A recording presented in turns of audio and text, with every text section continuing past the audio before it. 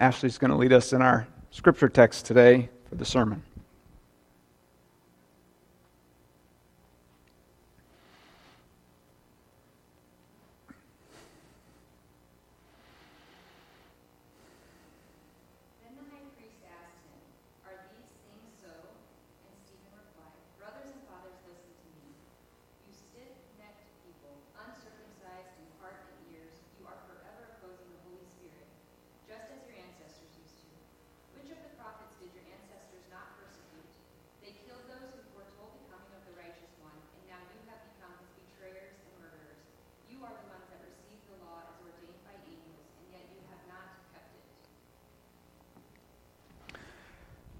This is the word of the Lord. Thanks be to God. Amen. So just some background into this text. The last couple of weeks we've been talking about Stephen and the faith that he had and how Stephen really started out as just a follower, a disciple, trying to follow the example of the 12 disciples that were with Jesus, save one, who was the replacement for Judas. So Stephen is just doing what he feels he needs to do. Whoa. Pretty loud. Stephen is just doing what he feels he needs to do, and when there's a great need within the church to care for the widows, he steps forward and says, I'll do it, and is elected to step into that task. And the work is delegated to him because the 12, the disciples, wanted to make sure that they did not neglect the word and prayer. And they said, basically saying, I can't do it all. Can't do it all, right? So Stephen is just all of a sudden is propelled into the spotlight and is doing great deeds of power in the name of Jesus. And he's telling people about Jesus, we assume, as he's helping people out and doing these incredible things. And it gets the attention of religious leaders. And they say, what are you doing? Why are you talking about this Jesus guy? And they confront him, and he's not afraid, and they can see the wisdom, they can hear the wisdom, they can feel the presence of the Holy Spirit within him. And the only thing that they can do is to try and intimidate him and lie and be deceitful. Thank you, Deb. Long week after VBS, you know. That's all they can do. And then so finally they say, well, we're going to intimidate him even more. And they bring him in front of all the religious leaders and they start to question him. And this is where our text picks up today. And you notice I skipped something in between, but let me read this to you again. So Stephen is standing in front of the religious leaders. And this is what the high priest asked him. Are these things so? Have you been doing this work in the name of Jesus Christ? Are you proclaiming this one that, remember, the religious leaders killed because they said this is blasphemy that he's doing? So Stephen says,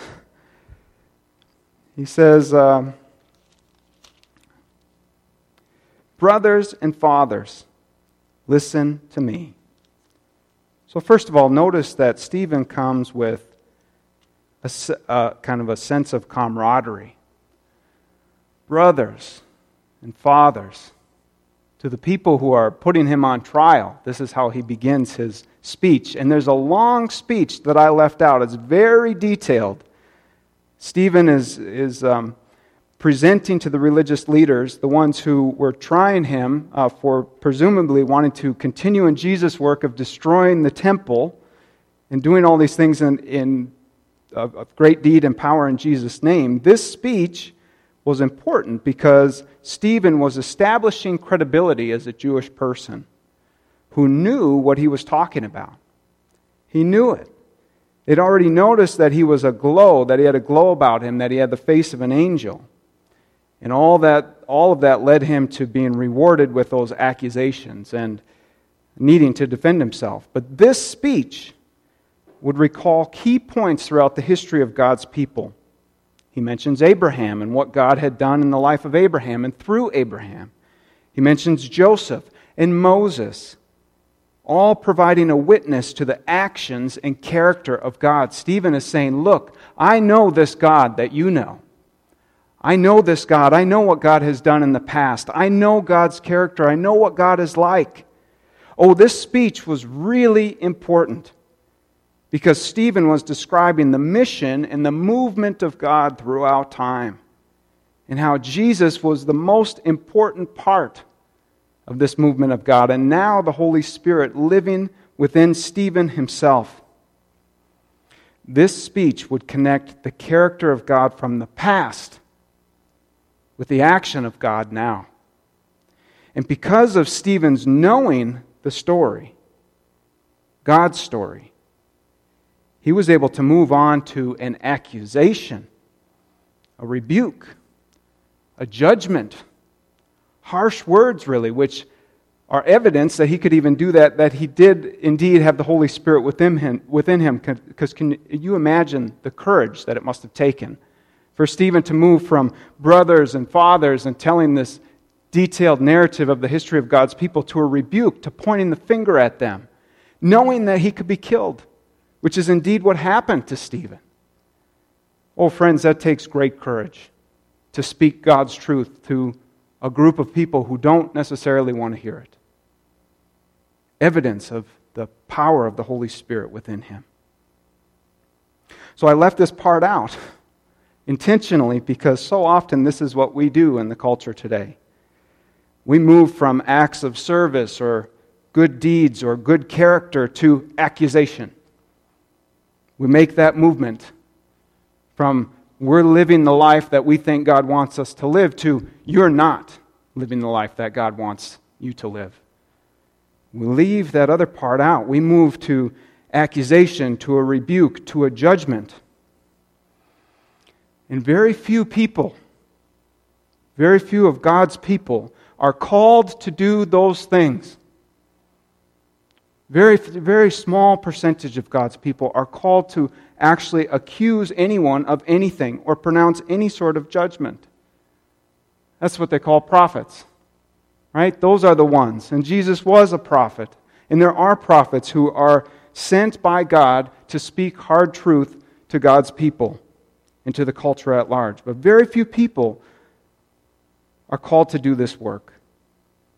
So we don't go around pronouncing judgment or making accusations. We don't do that. We don't have a stage like Stephen did. But we pronounce judgment, an indirect kind of judgment, when we don't share our faith. Because we say, these people are not worthy, or this gospel truth is not true enough to share with somebody else. We pronounce some kind of judgment when we don't tell people the hope that Jesus offers. When we don't know the story ourselves. When we leave that part out. Or we pronounce indirect judgment when we might gossip or talk about other people behind their back. Rather than speak truth in love, which is definitely what God calls us to do, we say, nah, it's easier to leave that part out. We skip the knowing of the story and move to judgment, sometimes even of ourselves. The first and most important thing that we must be committed to is knowing His story, God's story, so that we can know what has God done in the past. We have to know this, friends. We must, as God's people. What has God done in the past? We must know, what is God like? What is this God like? If somebody came up to you today and asked you, what is God like? You spend a lot of time in church. Michael, what is God like? I'm not asking you to say now, but what would you say? See, we must be able to say these things. And that's hard for me to tell people who have been Christians longer than I've been alive. But we must. We must listen to what Jesus says. Here, this is when Jesus appears to His disciples and they come together and the disciples ask Him, Lord, is this not the time when you will restore the kingdom of Israel? This is the time, right? Your kingdom come. And He replied, it is not for you to know the times or periods that the Father has sent by His own authority, but you will receive power when the Holy Spirit has come upon you, like Stephen. And you will be my witnesses in Jerusalem and in all Judea and Samaria and to the ends of the earth. What is God like? What has God done in the past? That's the most important task that we can be committed to as Christians, is making sure that we know God's story. The second most important thing we must know is where God's story collides with our story. Where does God's story collide with our story? This is called the testimony. This is a witness, like Jesus says. I know the things about God are true because this is what He's done in my life. Look at the way I live. Sense the Holy Spirit within me.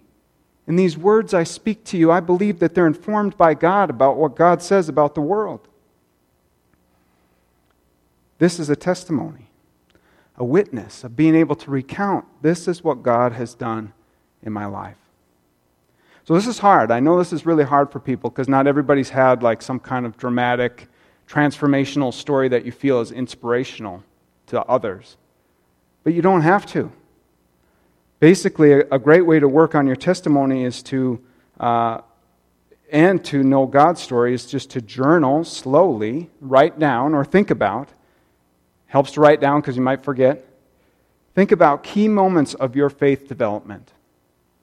Maybe it starts in Vacation Bible School when you were a child. And you say, I really sensed the presence of God during that time, and it really made me believe in what we do in church. Maybe it's some breakthrough along the way, or a time when God comforted you when you were in great distress and pain. Maybe it was some truth that God imparted to you at just an opportune time, and you said, that had to have been from the Holy Spirit, because I don't know how else I would have received that truth in that time and that way. Just write those things down. Track the movement of God within your own life. And think about, how would I tell this to somebody? If they asked me the simple question, what is God like? You say, well, I'm really not sure. You say, well, why do you believe in Him? Why do you believe it's true? We should have an answer to that question. Like a 30-second answer. A simple answer. Even if it's just, I know because I've sensed His love for me. That's a testimony. That's a witness. So the second thing we can do, first, is to journal or write out what God has done in your life, key moments in your life, to come up with a testimony. The second thing is to read the Bible, to know the story, to know God's character, to know what God has done, to read it on your own and read it together like we do in our men's group now. Tuesday mornings, 5:30 a.m. for you early risers out there. I was not excited about the time. But I'm telling you, friends, it's powerful. When we read God's Word on our own and together, when we sense, this is what God has done in the past. And that's just so crazy how that connects with what I'm experiencing right now, here and now. The only way to explain that is the movement of the Holy Spirit. That's the only way. So if you know God's story and you know your testimony, you will continue to meet Jesus afresh in your life. Like what was about to happen to Stephen. Now, what Stephen was about to encounter is something that I don't think any of us will ever have to experience here in the United States. He was stoned to death. But he met Jesus in a new way within that suffering. He was faithful right up to the end, and that's what we're going to talk about next week. But friends, hear this. If you stay close to God, you'll discover that God does indeed stay close to you. People will see the Holy Spirit within you. They'll be drawn in. Jesus uses the word compel them. Let them be drawn in to me, not to you, Garnan, but to Jesus within you, to see, to sense, to hear Jesus coming out of you, to be drawn into it like a screen, like we talked about last week. This especially happens when you serve. When you do things for others, especially in situations where you might feel uncomfortable, or when it's required of you, like for confirmation. Right, Michael? You're meditating, I can tell. We might get an opportunity to share our testimony, or that service itself might become our testimony. That's part of my experience over the last 6 months in these recovery groups that I've been a part of, studying and now participating in. I met God afresh. discovering things about my past and about my current reality that only the Holy Spirit could have orchestrated. There's no other way of explaining it. More on that later. So my mentor in the faith, he focused on all these different actions and modeled them to me and explained them to me. He knew God's story. He told me, I've read the Bible 5 or 6 times all the way through at least. And he has a strategy of doing that he shared with me that I now implement for myself. And at the time I thought, well, that's a lot. I started in Proverbs, simple. Just read a little bit at a time. But my mentor, he knew God's story and he knew his testimony. He shared it with me. He said, this is what God is like because this is how I've experienced God in my life. And I was drawn towards my mentor as I stepped into that church basically as an unbeliever in 2007 actually. I was not a church person. I, at that time, actually barely considered myself a Christian. But I was hoping that maybe I would meet some nice people in the church. And my mentor walked right up to me and shook my hand, said, I'm so glad you're here, and he gave me his card that said Disciples in Action on it. And later he invited me to lunch, and he invited me over to his house for dinner, and it changed my life. That's what changed my life. I could not tell you one bit at all what the sermon was about that day. Actually, I didn't really like the preacher. He was a great friend of mine. His preaching is not for me. No offense if he's watching. But I'm telling you, friends, that's how people know that God is real, from the Holy Spirit coming through you. In times when you make yourself uncomfortable, in times when you get an opportunity to share who God is and what God has done in your life. And that's exactly what happened with my mentor. I got to know him primarily through serving. The church at that time was involved in what they called angel food ministry. We would drive an hour to a neighboring town, pick up discounted food, and bring it back to our community and distribute to people who were in need. And so we spent the entire morning together from, again, not my favorite, 6 a.m. until like 11 o'clock. And then oftentimes he would invite me out to lunch afterwards. So we spent a lot of time together, for sure, once a month. And on those long drives to Hastings, that long hour of time together, we had deep conversations where I would ask him, well, what about this? Well, why hasn't God healed my family? Well, why isn't God working in my best friend who is so important to me? I mean, all the things, and I just worked through it, and he just told me what he knew about God from the Bible, but also from his lived experience. And I could tell over and over again that he was filled with the Holy Spirit, and that's what kept me coming back more than anything. What's important to understand is my friend did not accuse me or judge me or shame me, and I could tell he did not go and talk to me with talk about me to other church people or anything like that. Had he done that, I probably would have picked up on it and I would have left, because I did enough judging and shaming and guilting of myself. I didn't need anybody else to do that for me. What my friend did instead was he introduced me to Jesus. He said, this is who God is. And he can change your life. And in fact, friends, he did. And continues to, over and over and over again as I meet Jesus afresh. He let Jesus and the Holy Spirit and God's Word be the one who would convict me of the areas that I needed to change. That's what God's Word does. It tells us who God is and how we can change to be more in line with what it means to be the people of God. Friends, we live in an era, it's obvious, isn't it? We live in an era of accusation, of judgment, of ridicule, of gossip. That is not God's people. Don't be seduced. Focus on what you can control. Don't skip the most important parts as we've discussed today. Let go of what you can't control. Focus on what you can. Abide with Christ. Draw close to Him. Know His story intimately. Know your story even more detailed and intimately. This is how God has acted in my life. Serve with love and grace of the Holy Spirit radiating from you, and you will meet Jesus continually anew. Amen.